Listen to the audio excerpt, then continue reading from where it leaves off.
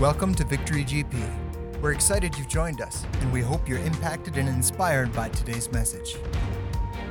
This is probably one of the most disjointed, difficult, messed up, broken times our nation has ever seen, which is so good.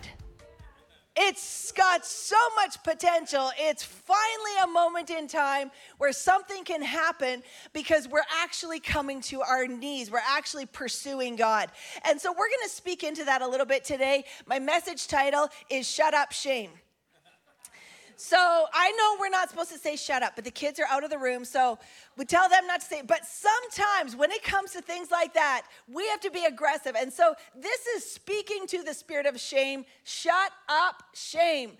It also has a double meaning because some of us, many of us, most of us are carrying shut up shame on the inside, blocked up shame. We filter through the lens of shame. And so we're going to deal with that today. I believe the heart of the Father is to see freedom happen. And so in increasing measures, freedom upon freedom upon freedom. And I believe today, some of us, if not most of us, are going to walk out of here different than we walked in. There's going to be a level of freedom that you sense on the inside, a level of identity that you're going to experience that is the thing you've been craving. God wants to release that to you today. And so, Lord, we just pray over your word today. Lord, we thank you that you are faithful, that you are constant, that you are true. Lord, we thank you that you are the God who does not change. You are the God who is the God of incredible love, incredible mercy, incredible grace. God, we thank you today that you are the one who wants to set us free. You've paid for our freedom. You've made way for our freedom. And God, today, I just thank you for a spirit of freedom in the house. Lord, that your perfect love would wash over each one. And Lord, I thank you for next level release today, God, in Jesus' name. Amen. And we just want to welcome those who are watching online again as well. We're so excited that we can actually be able to do both things right now, that you can be here in person. If you're watching online, we actually have a full house. It's awesome this morning, and we're so grateful, but we also do have the Facebook and YouTube links ongoing, and the radio as well. We're, I think, a week behind on the radio shows Sunday evenings, and so it's really cool to be able to just share the word. And I honestly, I am one of those people that I'm grateful for the wisdom of God and the perspective of heaven, which is so different than the perspective of the earth. Because if I was looking at our current events, I think I've mentioned this to you before, I let myself once or twice a week watch the national news. And then I need a sedative or something afterwards because it's so just jacked up on all fronts. And right now, it's like more broken than I've ever seen it on every front. There's not an area of society that isn't super messed up at the moment, except that God is moving and the church is beginning to be less messed up than she's been for quite some time. The church is actually starting to look like the church. And by the church, I mean, if you're new here, maybe you're new to the things of God, I mean the people. I don't mean the building, I don't mean the structure, I don't mean religion, I mean the people of God. Like Pastor Brad just said, realizing that it's time to step out, realizing that it's time to make that phone call, realizing that it's time to look up and connect with people. We all have hurts, we all have brokenness, we all have places that need to be ministered to. And those of us who know God, we actually carry the answer. So it's our opportunity in this hour. However, there's this thing that happens, and it's built into our society, and we're going to cover this today. It's actually a bit of a revelation for me personally about the concept of shame wrapped into and around our identity. And most of us don't realize that we're carrying it, except that we make excuses and put blockages up on all sorts of things. Most of us are way more comfortable hiding than we are out there. Not to revisit the stuff, but honestly, I hated masks. Like, I hated wearing them until I realized that I could go to public places and people didn't recognize me.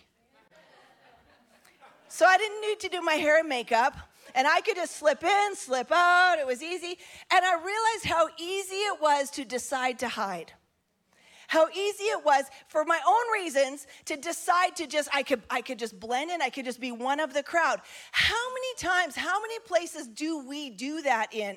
How many times do we hide ourselves from who God's really made us to be, who he says we are? How many times do we live in the safety of our comfort zone instead of the fullness of the life that he's got for us? So we want to just look at this. I believe, it's so interesting because often in the summer, God will just give us these kind of refreshing words that are life-giving and whatever. So when I say we're going to talk about shame, that's like, it's not the tulip of messages. It's not the daisy of messages. It's a little intense. It's like the flower on the top of the cactus, that kind of, it's necessary, but it doesn't necessarily feel refreshing until you bite into what God is saying. And so we want to lean into that. And I believe that this summer, God is giving us the opportunity to drop some stuff that needs to be dropped, be cleaned out in some areas that need to be cleaned out, to be healed up in some areas that need to be healed up, because like we just saw on that video, it is time. We actually don't have decades to get our junk together. That's just a heads up. We kind of don't. It is time for us to move forward. And the things of God, one of the things that I love about the Chosen series is that when you meet Jesus and Jesus is meeting people, you just experience the love of Christ. You just experience this love of God that finds people where they are and just ministers to them. You never see Jesus run people through the list of their garbage. You never see him go back and say, okay, please follow me in 5 years when you get it sorted out. Never says that. He just invites people to come to him in whatever broken place they're at, whatever they've been through, whatever they've done or has been done to them. He calls them towards himself. And in watching it on the screen, it's like, yeah, see, that's the Jesus I know. That's the Jesus I believe. And right now we're in this moment where, across the board, we're seeing, of course, a backlash from all the stuff that's been released and talked about about the residential schools, which is just the beginning of what's probably yet to come. And in response to that, suddenly we're seeing the burning of churches and the blaspheming of God and this complete disregard and hatred and shame attached to the church. But here's the thing. I keep saying that's not God. That's not God. And how do I know that? Because it doesn't match his character. None of it matches his character. None of it matches his heart. None of it matches his way of operating. We know who God is, and we know that people have sometimes screwed it up. And everything about this current situation is leading us into this place of shame and embarrassment and humiliation. And it's revealing other places of shame and humiliation and embarrassment. And it's got this like whole thing that the enemy, honestly, when you see the brokenness around us, do you not think that the enemy is just reveling in this? He's loving it. But God is turning the tide. Something is shifting in this season, and as the church begins to take personal responsibility for what it is God's calling us to do, as we begin to say yes, as we begin to walk away from one way of being and into the way he's called us to, we will actually see the fruit of love in action. We will actually see, I completely believe that it's possible for this nation to be healed. I really do. I completely believe it is possible for this nation to see a move of God like it has never seen, one that's the kind of thing that people will be Googling from around the earth so they can find out what's going on here. I believe that there is a move of God that is here, it's just beginning to be birthed, that is the reason why our airport had to expand the runway so that larger planes could land here. I believe we're in that moment right now.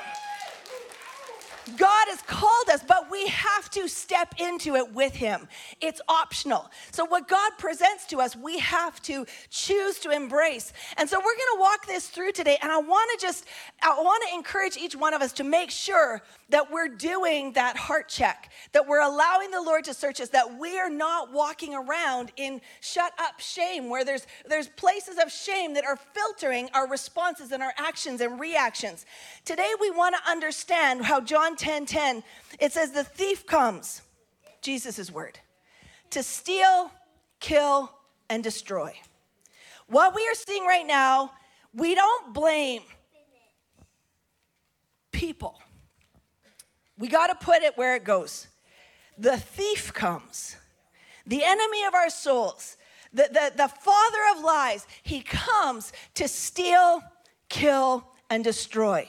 We look around us, we watch the news, we hear the reports, we talk to people, and this is what we hear. Stealing, killing, and destroying. It's everywhere. But I have come that you would have life and life abundantly. I have come. So what do we do when we see fear, destruction, brokenness, death all around us? We have no other choice but to lean into Jesus, who says, I have come that they might have life and have it more abundantly. In other words, we actually have an answer. We can sit and we can look at the brokenness, or we can do something about it. I think it's time for us to do something about it. 2 weeks ago, we talked about the spirit of adoption, which is pretty much a game changer for all of us. When you lean into that, the understanding of the orphan spirit, the fact that because we're born into sin, we're born into an orphan spirit. We're born into a world that doesn't know that it's loved and accepted and wanted. And when we are brought into the spirit of adoption, we experience God in a brand new way. Romans 8:15-16 said, but you did not receive the spirit of slavery to fall back into fear, but you have received the spirit of adoption as sons, by whom we cry, Abba, Father. And the Spirit himself bears witness with our spirit that we are the children of God. This key, and if you didn't get to watch that message, it's 2 weeks ago. Please watch it. Please watch it. Please take it and do something with it. There are books that you can read about the spirit of adoption. There's all kinds of videos, but we need to understand that we are chosen and accepted and loved by God. And from that place, we can choose to love and accept. We can choose to celebrate one another. We can choose to walk in the light. We can choose to walk in the fullness. But as we're in this current situation in our nation, and it's political, it's governmental, it's religious, it's financial, it's social, it's in every part of society. This utter brokenness, right? This utter brokenness. And the more that now people are beginning to talk, what we're starting to hear is these layers and layers and layers of shame and the misrepresentation of God. And I felt all week this week, I just felt like God, the Father, just kept saying, tell them who I really am. Tell them who I really am. And I'm telling you, if you have been hurt by religion, it's not God. If you have been hurt by the structures of religion, the structures of the church, it's not God. The Father does not hurt. He is life, he is love, he is radical mercy, radical grace. However, flawed people sometimes misrepresent him.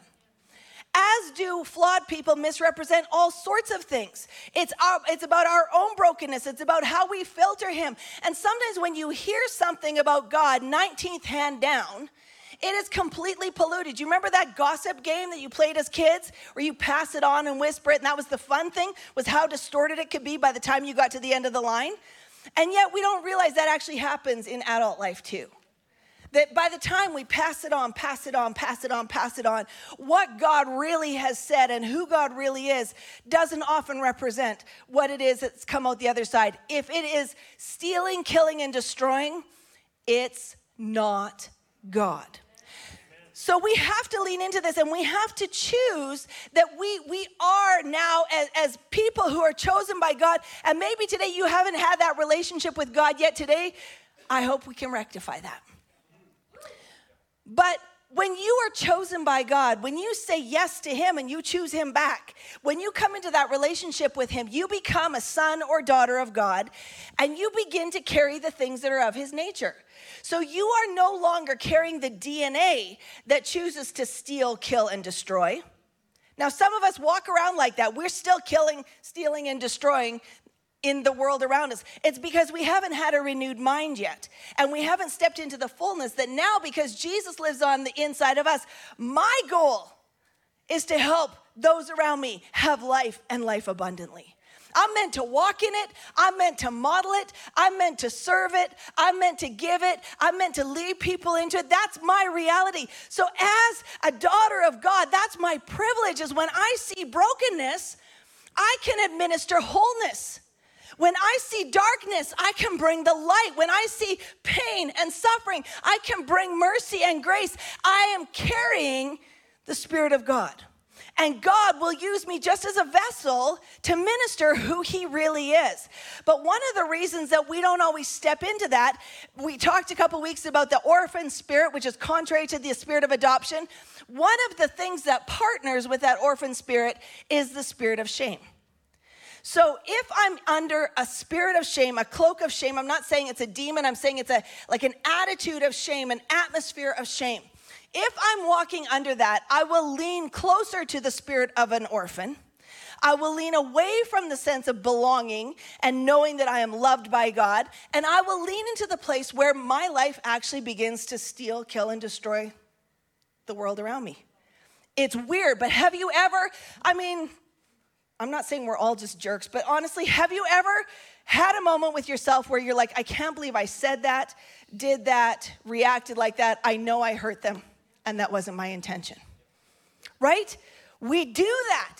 Why? Because we don't know who we really are. We aren't fully appropriating who we really are. So when shame, penetrates our lives, we begin as God's kids to stop asking for what we should ask for, putting a draw on what we should put a draw for, believing for what we should believe for. We settle for just enough. I don't need a seat at the table. I'm happy just to be in the room. No, you need the seat that he assigned you. You need to be exactly where he put you. You need to be living the life that he gave to you, whether you think you've earned it or not. And so this concept of shame and rooting it out, let me just say, I think that this is a bigger deal than we think it is. I think it's so integrated into our culture that we can hardly recognize it. We just think it's being humble. Humble means I believe I'm submitted to God. He's higher than I am. Humble does not mean I'm a doormat.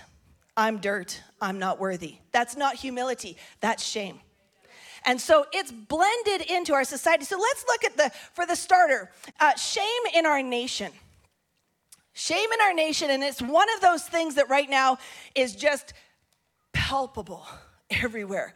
Shame is being spread, shame is being thrown, shame is being cast out. One of the things that I was shocked at over this whole COVID season, where we had a lot of our public officials being online doing live streams and whatever, and people could actually comment, was how many times people said, you should be ashamed of yourself. Why would we say that?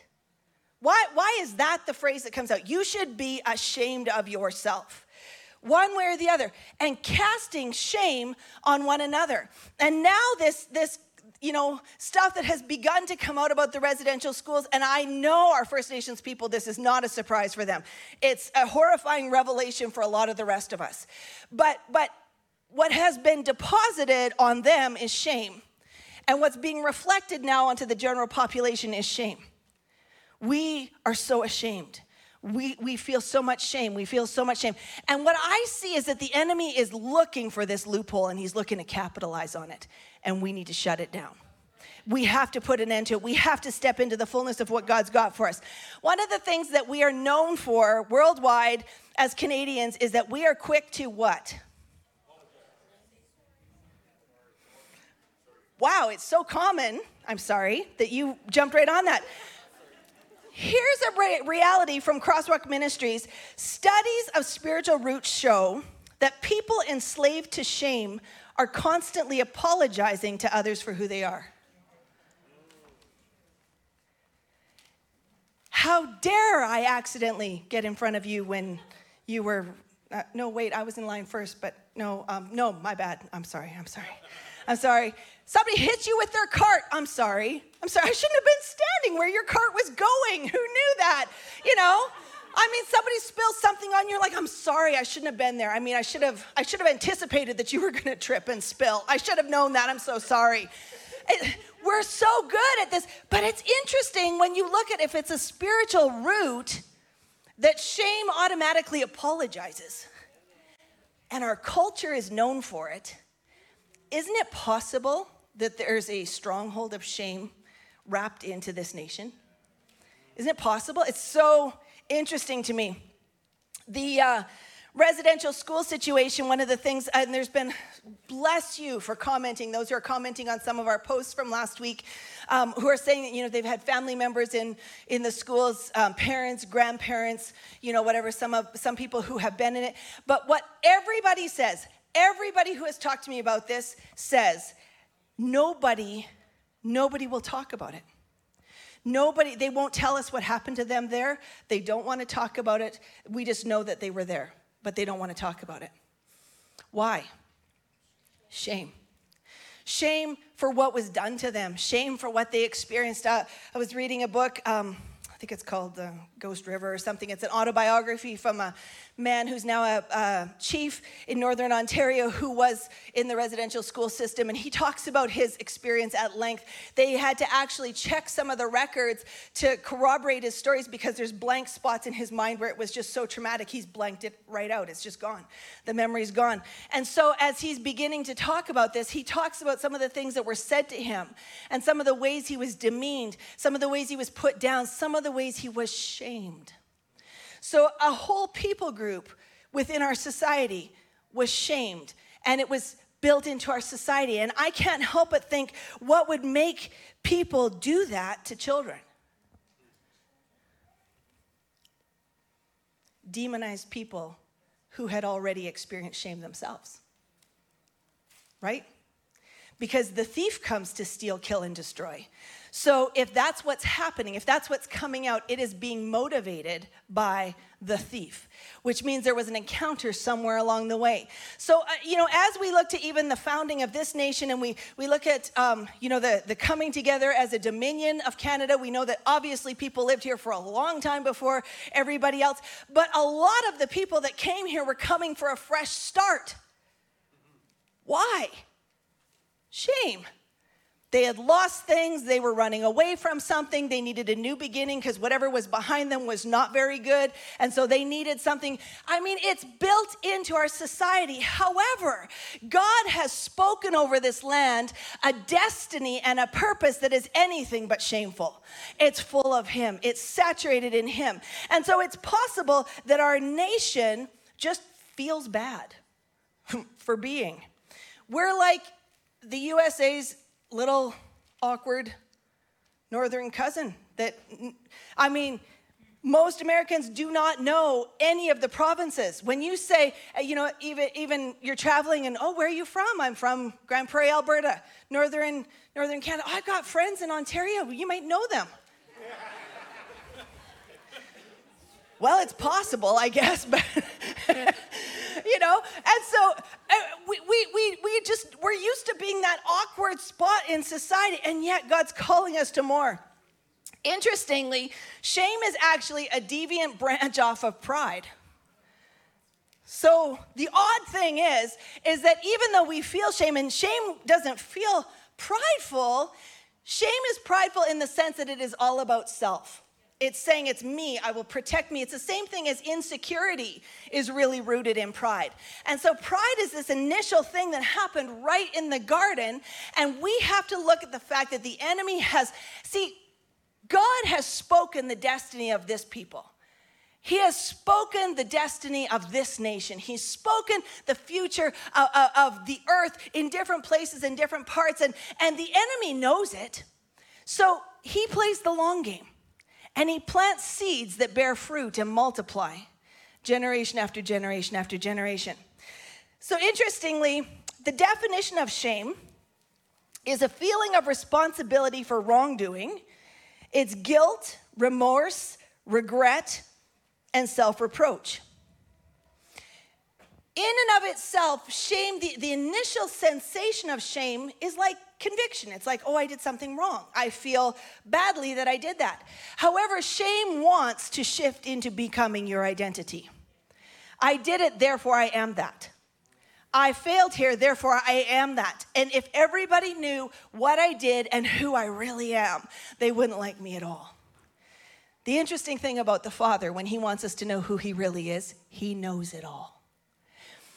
Anyone who has experienced abuses of any kind, one of the things that gets said on repeat is, don't tell anybody. Don't you tell anybody. Why? Because shame hides in that place as though you did something wrong. And now it becomes your identity. And so shame is this feeling that wants to become an identity. The words that are related to shame are blame, fault, liability, responsibility, excuses, and embarrassment. Aren't those words and phrases that you're hearing a lot right now? Who's to blame? Who's at fault? Who needs to take responsibility? What an embarrassment. What a shame on this nation. What a shame on our people. I'm ashamed to be a whatever. Wow. Interestingly, though, the antonyms or the opposite words are to esteem, to honor, to respect, and to admire. See, those are godly things. What has happened in the past does need to be addressed, but it needs to be addressed from here and moving forward. There's this thing that has to happen. We need to understand that it's built into our society. Who's to blame? If I've done wrong, then I am wrong. Whose fault is it? It sounds reasonable until you line it up with the Word of God. Blame, fault, excuses are the anthem of our age. But here's the revelation. Shame locks us in our past, and love leads us into our future. Shame locks us in our past, and love leads us into our future. If we don't recognize where shame is hiding, if we don't recognize the spots where it's tucked into our way of thinking and doing and being and speaking, then we will stay stuck in the past and we will not experience the fullness of what God's got for us. I'm telling you right now, as broken as it is, as messed up as it is, as horrifying as things are, it is exposed for the sake of healing so that love can lead us into our future. This is a gift from God that we are in this moment of time. And so shame over encompassing the nation, and frankly, the fact that it's rooted in pride is so interesting because, again, as a province, Alberta is known for Alberta pride. I would say then that would indicate that there's a high level of shame tucked into it. We are trying to prove our way. We are trying to be valid. We are trying to be a worthy part of the nation. And we just really need to lean into love and step beyond it. So past shame as a nation is shame in a society or specific people groups. Shame is our way of causing us to defend our right to exist. We try and defend our right to exist. So this is shame in a society. It's the thing that builds into us where we say, oh, I'm nobody until I make myself somebody because I've done what is necessary for you to know that I'm worthy of your attention. And our current culture has bought right into that. Things like our social media stuff, our online filters, nobody posts real life. I really respect some of the people that just do, where they post the messes, they post the ugly, they post the unfiltered. And you're like, hey, friend, we're so alike, But everybody else, it feels like they've got all this going for them. Everybody's got the perfect marriage, the perfect children, the perfect house, the perfect holidays, the perfect job, the perfect clothing, the perfect everything. And when I have that, I'll be worthy to exist. Now, we might not say that we think that, but this is how our society is operating. It's built on, do I have what it takes for you to see me? Do I have what it takes? And God wants to take that a little bit further. We know that Proverbs 14:34, righteousness exalts a nation, but sin is a reproach to any people. And so where sin is present in our current culture, and it has been in our past, this embarrassment is there on the peoples of the land, and therefore we have a choice to either deal with the sin or live in the shame. If we deal with the sin, we move forward. If we sit in the shame, we're on pause. As a nation, nothing will happen. Personally, it'll apply to me. Sam Storm says the only lasting and meaningful cure for shame comes from embracing in your heart the simple truth that your value and identity are not determined by what others have said you are, what they've said about you or perpetrated against you. Your value and your identity are determined by who you are as an image bearer and what Christ has done on your behalf. So when I say that I believe that the answer to the nation is in God, I know some people hear that, and I mean, maybe not in this particular room, but some people are like, seriously, what does God have to do with how messed up our politics are? Well, righteousness exalts a nation. Sin is a reproach. Our identity as a nation, our identity as families, our identity as individuals, it comes from what he says about us. It comes from us being carriers of the presence of God. I'm telling you, if even 20% of this nation were on fire, passionate, Jesus-loving people who lived in the light and walked in the light and carried the love of God, this nation would be transformed.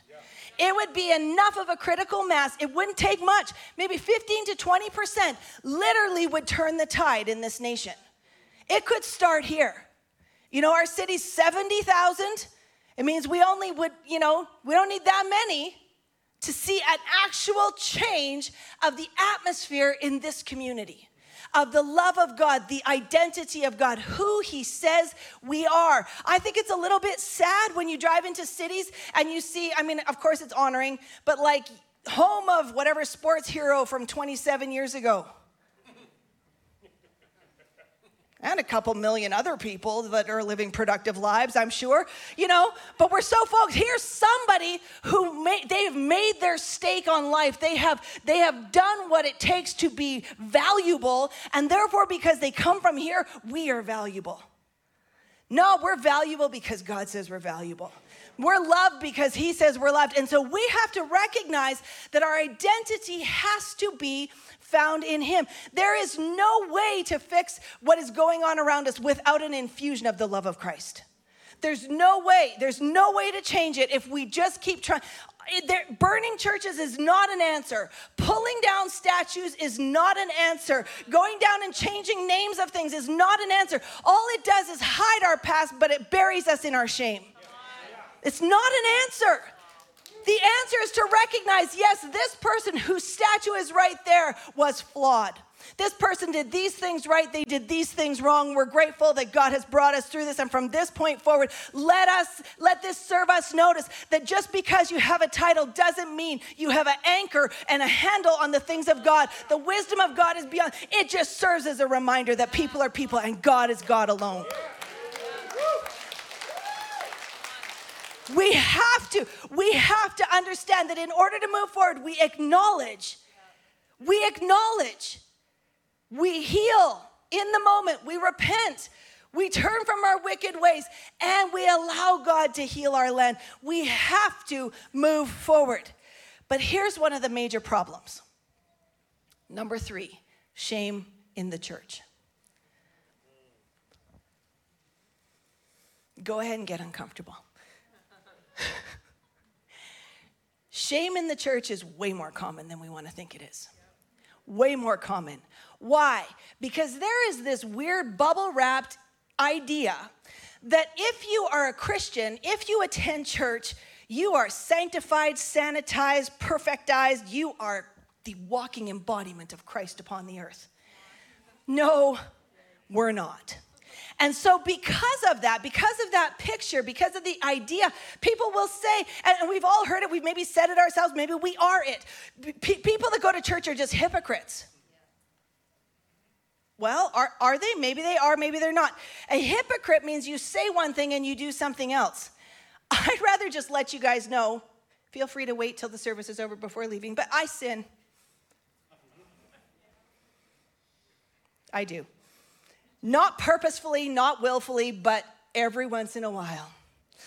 Like daily, probably. I don't know. I sin.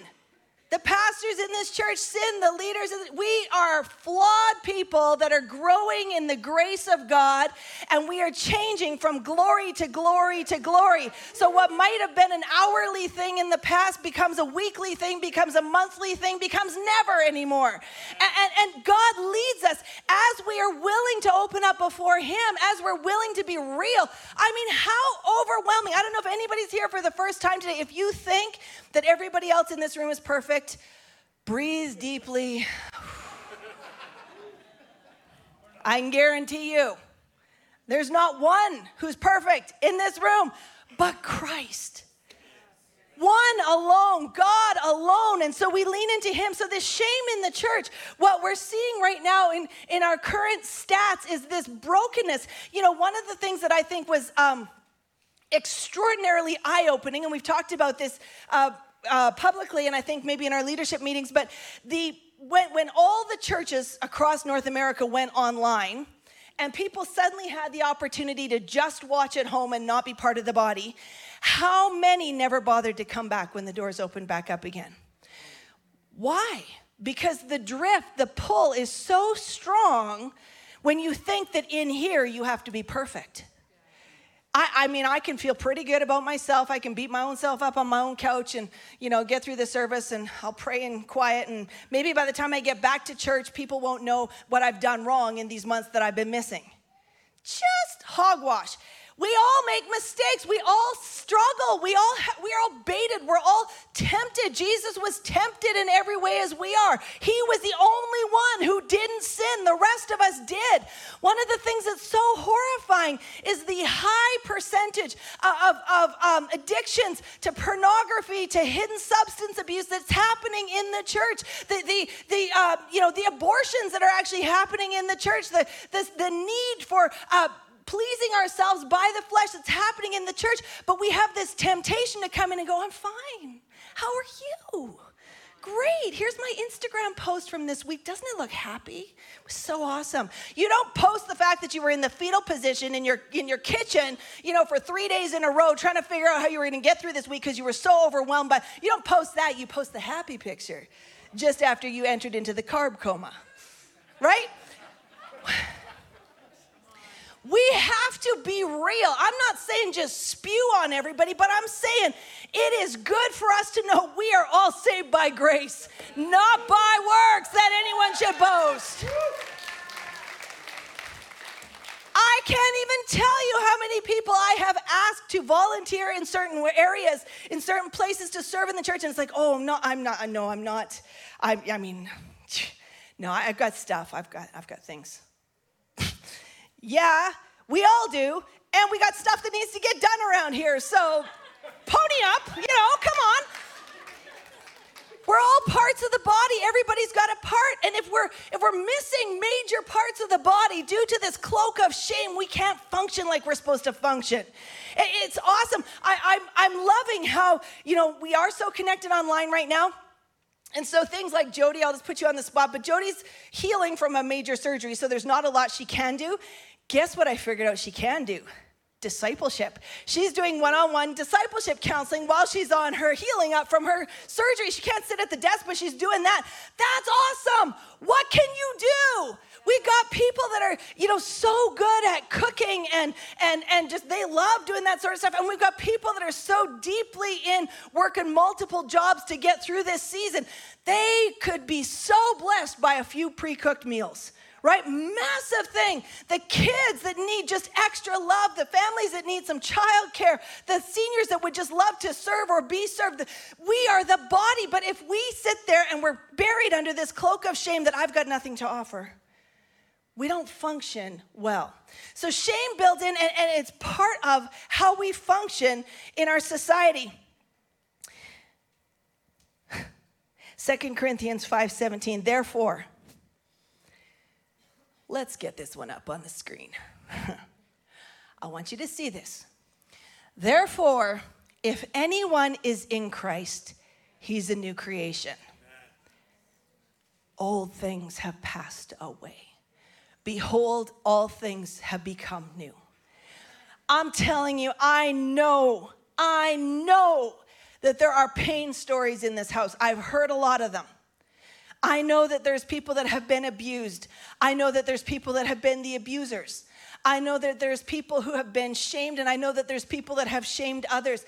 I know that we all have this history of stuff we would rather not have people know, but God already knows it. And he said, when you came to him, if you are in him, if you are in Christ, you're a new creation. Old things have passed away. Behold, all things have become new. But I still remember it. Yeah, but he chose not to. But the people around me, they're holding me to that. They expect me. Because we're in a society of shame, in a nation of shame, we do automatically project shame onto one another. That doesn't mean we have to accept it.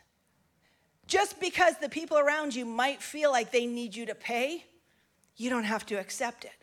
And I'm telling you, I love, again, The Chosen, the story of Matthew, who's just like the tax collector. He's awesome.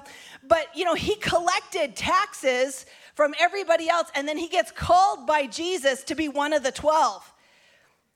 And the other 11 had paid taxes to Matthew. How much do you think they wanted him to drown in that river? Like, have a little extra baptism, Matthew, come on. I mean, come on. They're all human. But Jesus comes and he calls us out and he says, no, you're new. What you were then, what you are in grace, what you are about to become, they're different. And we have to be okay with the different. I'm telling you, it matters that we don't have decades to get this sorted out. If Jesus loves you and you love him, you're new. Move on. Just move on. Right? So here's the thing that happens with shame, and I just want to look at this in the church. Shame says erase it. Love says confess it. It's interesting because it's literally, I'm not talking about, I could go on for days with scriptures that talk about this. Shame says erase it, hide it, put it away if anybody knew. Love says confess it, that you can be healed. It says in 1 Timothy 1:15, this is the Apostle Paul. This is a faithful saying and worthy of all acceptance, that Christ Jesus came into the world to save sinners, of whom I am the chief. This is a faithful saying and worthy of all acceptance. Paul's giving you permission to use this. He's saying, feel free to copy my copyrighted material. Christ Jesus came into the world to save sinners, of whom I am the chief. Man, I am a sinner. But my title changes when I come to God. And I become one who doesn't be identified by sin. I become one who is washed by the blood of Christ. I'm a free person. I'm loved in Christ. I'm known by him. I'm accepted in the beloved. I am now a saint who sins sometimes. It changes things. And this is what Paul's saying. Shame says it's unforgivable. But love says it's forgiven. It's forgiven. John 3, 16 to 17, you know this one. For God so loved the world that he gave his only begotten son, that whoever believes in him should not perish but have everlasting life. For God did not send his son into the world to condemn the world, but that the world through him might be saved. He knows the stuff, but his purpose isn't to condemn us. His purpose isn't to point the finger. When Jesus came to the earth, he knew he was fully God, fully man. He was dealing with broken people. He was aware that those who he called to be his closest, that the disciples themselves, he knew that they were sinners. And he loved them, and he chose them, and he led them, and he walked with them. Some of us, I know this maybe sounds a little bit harpy, but some of us just need to get over it. Like, what's the statute of limitations on sin? At what point do we get to stop identifying with it? Like 5 years? 3 years? 10 years? Like, honestly, anybody know a scripture for when you hit this mark, sin-free, you can no longer be identified by that.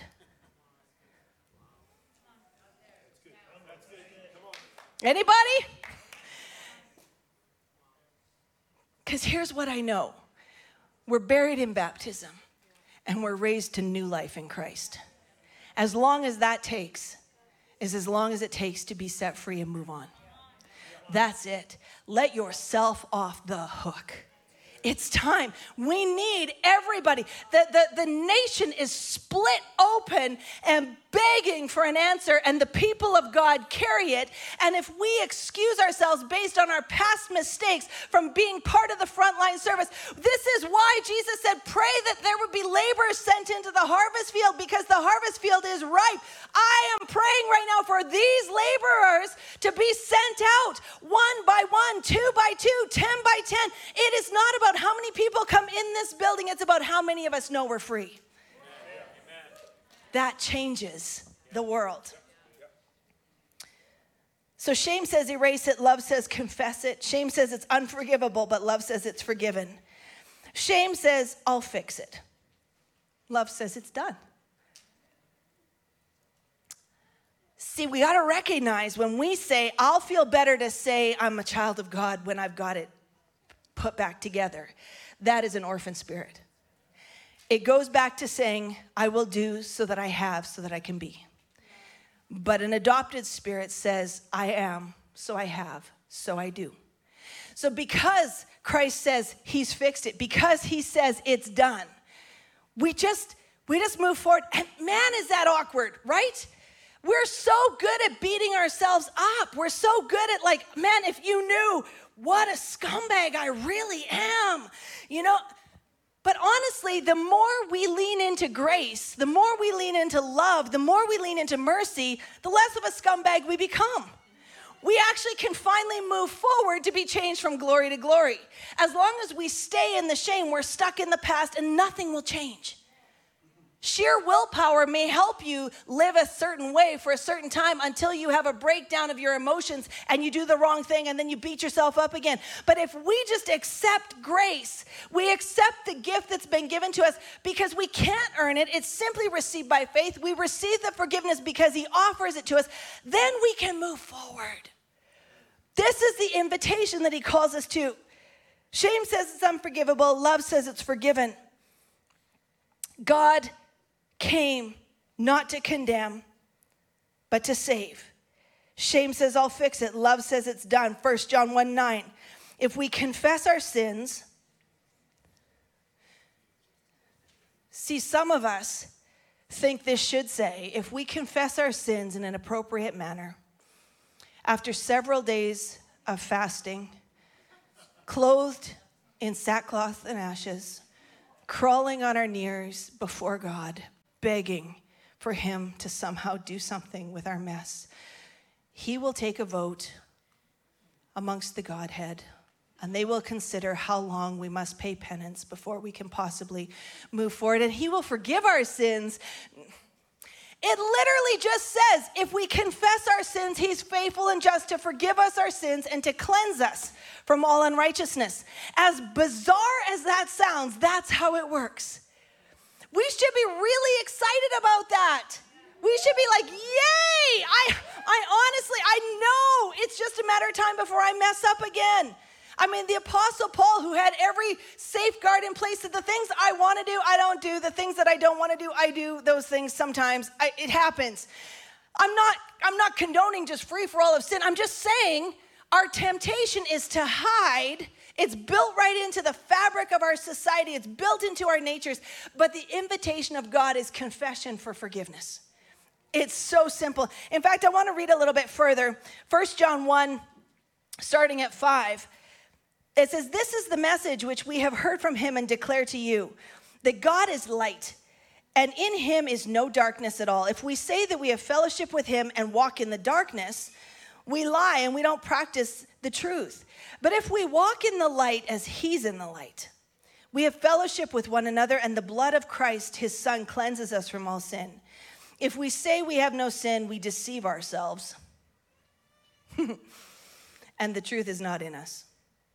If we confess our sins, he's faithful and just to forgive us our sins and to cleanse us from all unrighteousness. There's this invitation into freedom that doesn't make sense. It's received by grace. But we have to understand that right in the very beginning of the book, in the very first sin, Genesis 3, Adam and Eve ate the fruit. Suddenly their eyes were opened. They realized they're naked. They realized that they had nothing to stand before God. And God comes, and you remember the story. God came and he says to Adam, where are you? He knows where he is. He's asking him. And Adam says, I was afraid because I was naked, so I hid from you. It tells us from the very beginning that our instinct, our human instinct, our fleshy instinct is when we do something wrong, we hide. But God pulled him out. God clothed him. God made a way. God instituted the act that was going to happen years down the road when Jesus came to the earth. He died on the cross for sins he didn't commit. He paid the price, the penalty for sin. He rose again. He conquered sin and death. And he's seated at the right hand of the Father, making provision so we never have to hide again. So we never have to hide again. Again, Sam Storm says, shame leads to feelings of being not just unqualified, but disqualified from anything meaningful or having a significant role in the body of Christ. If this is you on any level, you feel unqualified or disqualified from something, it's just time to bring it to Jesus and be done with it. Just be done with it. Jack Hyles says, failing is not a disgrace unless you make it the last chapter of your book. What book are we talking about? The book of life that God wrote for you. Shame is not a disgrace unless you make it the last chapter of your book, unless your life stops, because that's what shame does. Shame wants to anchor you to the past, but love will draw you forward into the future. I want to finish today. I'm going to have the worship team come with Psalm 139, starting at verse 13. And you know this one, but I want you to hear it through this lens. See, King David, if you've read the story of King David, I know some are brand new to reading the Bible. When you read the Old Testament, they're real life stories about real life people. King David was flawed. He made mistakes. He had an affair and killed the woman's husband so that it wouldn't fall back on him. Like, he made some mistakes. And yet God forgave him, and he had this relationship with God that was vulnerable, and it was open, and it was tender. And it led him into the fullness of the plan that God had for him.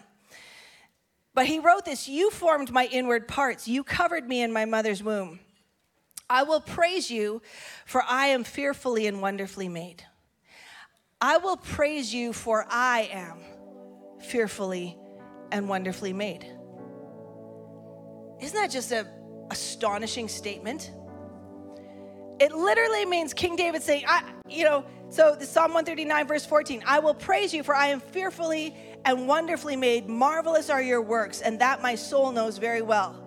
He's talking about himself. I thank you, God, because I am awesome. I praise you, God, because you did such a good job on me. I praise you, God, for how you put me together. I praise you, God, for every organ. I praise you, God, for every tendon, every muscle, every bone. I thank you, God, for every system. I thank you for how my brain works. I thank you for the creativity. I thank you, God, that you give me dreams and opportunities. I thank you, God, for this life that you let me live. Verse 15, my frame was not hidden from you when I was made in secret and skillfully wrought in the lowest parts of the earth.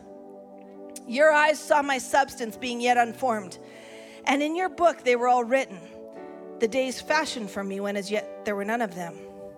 See, that previous quote said, failing is not a disgrace unless you make it the last chapter of your book. In your book, they all were written, the days fashioned for me when as yet there were none of them. Do you know God knew you were going to mess up? He knew I was going to mess up, and he wrote the book accordingly.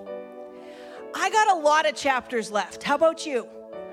A lot of chapters left, a lot of things to live, a lot of things to experience, but I can't stay on this part. I can't stay on the shame side of things. He says in verse 17, how precious also are your thoughts to me, O God. How great is the sum of them. If I should count them, they would be more in number than the sand. When I wake, I'm still with you. Oh, that you would slay the wicked, O God. Depart from me, therefore, you bloodthirsty man, for they speak evil against you. Your enemies take your name in vain. Do I not hate them, O Lord, who hate you? He's like got this righteous thing going on. He's like, man, there's people all around me that don't know God. They don't love God. They're blasphemous. I'm really struggling with them. I loathe those who rise up against you. I hate them with perfect hatred. I count my enemies. He's having this moment. And then he goes, but search me, O God, and know my heart. Try me and know my anxieties. In other words, I'm worked up about all this stuff around me. I would love to see some stuff happen to those that are breaking and hurting other people. I would love to, those that are blaspheming your name, I would love to see something happen. But what can I do about it? Search me, O God. Know my heart. Try me and know my anxieties. And see if there is any wicked way in me. And lead me in the way everlasting. Forward moving, life ahead, love ahead, forgiveness ahead, grace ahead. This is what he's got for us. I'm going to ask everybody to close their eyes for a moment. I believe there's some today that maybe just need to make a commitment to Christ in the first place. And maybe it's a recommitment. Maybe you're coming back to God. But this is the moment where, man, you know, I don't feel worthy, but I'm going to believe by faith that he's calling me and that he's choosing me and that he loves me. I'm going to choose to say yes to him. And I'm going to choose to believe that he can forgive me and that I don't have to live in my past, but I can have a new start. And if that is you today, would you just put up your hand? Just in answer to the Lord, just put up your hand. Hold it up until I can see it. Anybody online, you can just type in, yes, me. Anybody in this room, you need to, yeah, I see that hand in the back. Up in the balcony, I see those hands. Yeah. Anybody else this morning? You need to make that commitment or that recommitment.